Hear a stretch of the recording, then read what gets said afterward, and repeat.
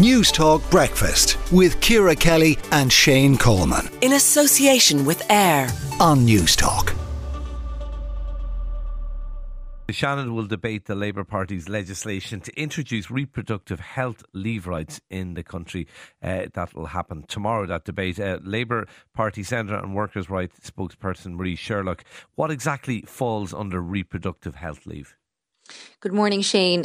Reproductive health leave in our legislation, in the bill that the Labour Party introduced in 2021 and which we hope will complete its remaining stages in the Seanad tomorrow night, looks at both early miscarriage and those undertaking fertility leave. And the reality in this country is that if a woman experiences early miscarriage, so that's before 24 weeks, or if the child born is below 500 grams, they have no entitlement to maternity leave. And I suppose anybody who's gone through early miscarriage right up to that point knows the enormous distress that they experience when something like that happens. I suppose the other situation, of course, is fertility leave, and we know that 1 in 6 couples in this country experience infertility, and there are thousands of people every day going through fertility treatments. We know it's not a once-off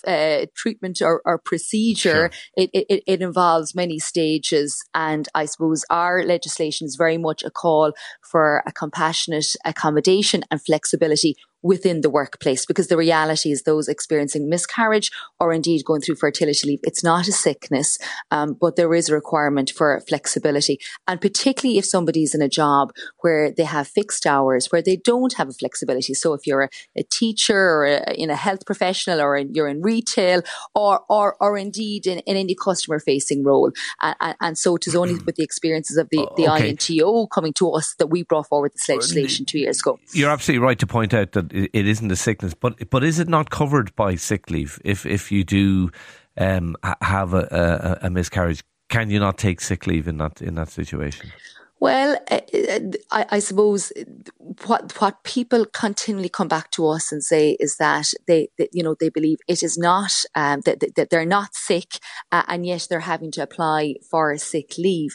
And I suppose the reality, in particular for those undertaking fertility treatment, is that they're saying that they end up having to use sick leave or indeed annual leave to try and undertake this, and end up exhausting the sick leave provisions during the year. The key issue here is that we need to recognise it for what it is, so that if somebody's genuinely sick, that they can take sick leave. But for somebody who is going through this experience of early miscarriage or having to undergo fertility treatment, and that's a hugely emotional as well as physical process, that there is a workplace accommodation. And look, we have seen other countries move in this direction. India was the first country to introduce compassionate leave for early miscarriage. New Zealand became the second country in the world to introduce it, and we know that moves are on foot as well in the state of California. Okay. So, we've been delighted to get cross-party support. In fairness, Minister O'Gorman. Is this going to become law? Will you get government support for this? Well, in the Seanad, we have got cross-party support so far, which has been fantastic. Minister O'Gorman has signalled a real interest in wanting to legislate for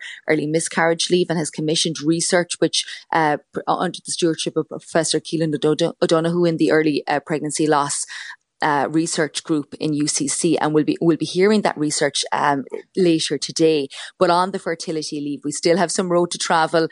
We still have to persuade the government, and we very much hope that when our bill goes through all stages of the Seanad tomorrow night, that those in the Dáil then will be able to take this up and hopefully have this legislated for sometime before the end of the Dáil and Seanad next year. Labour Party Senator Sherlock, thank you for talking to News Talk Breakfast this morning.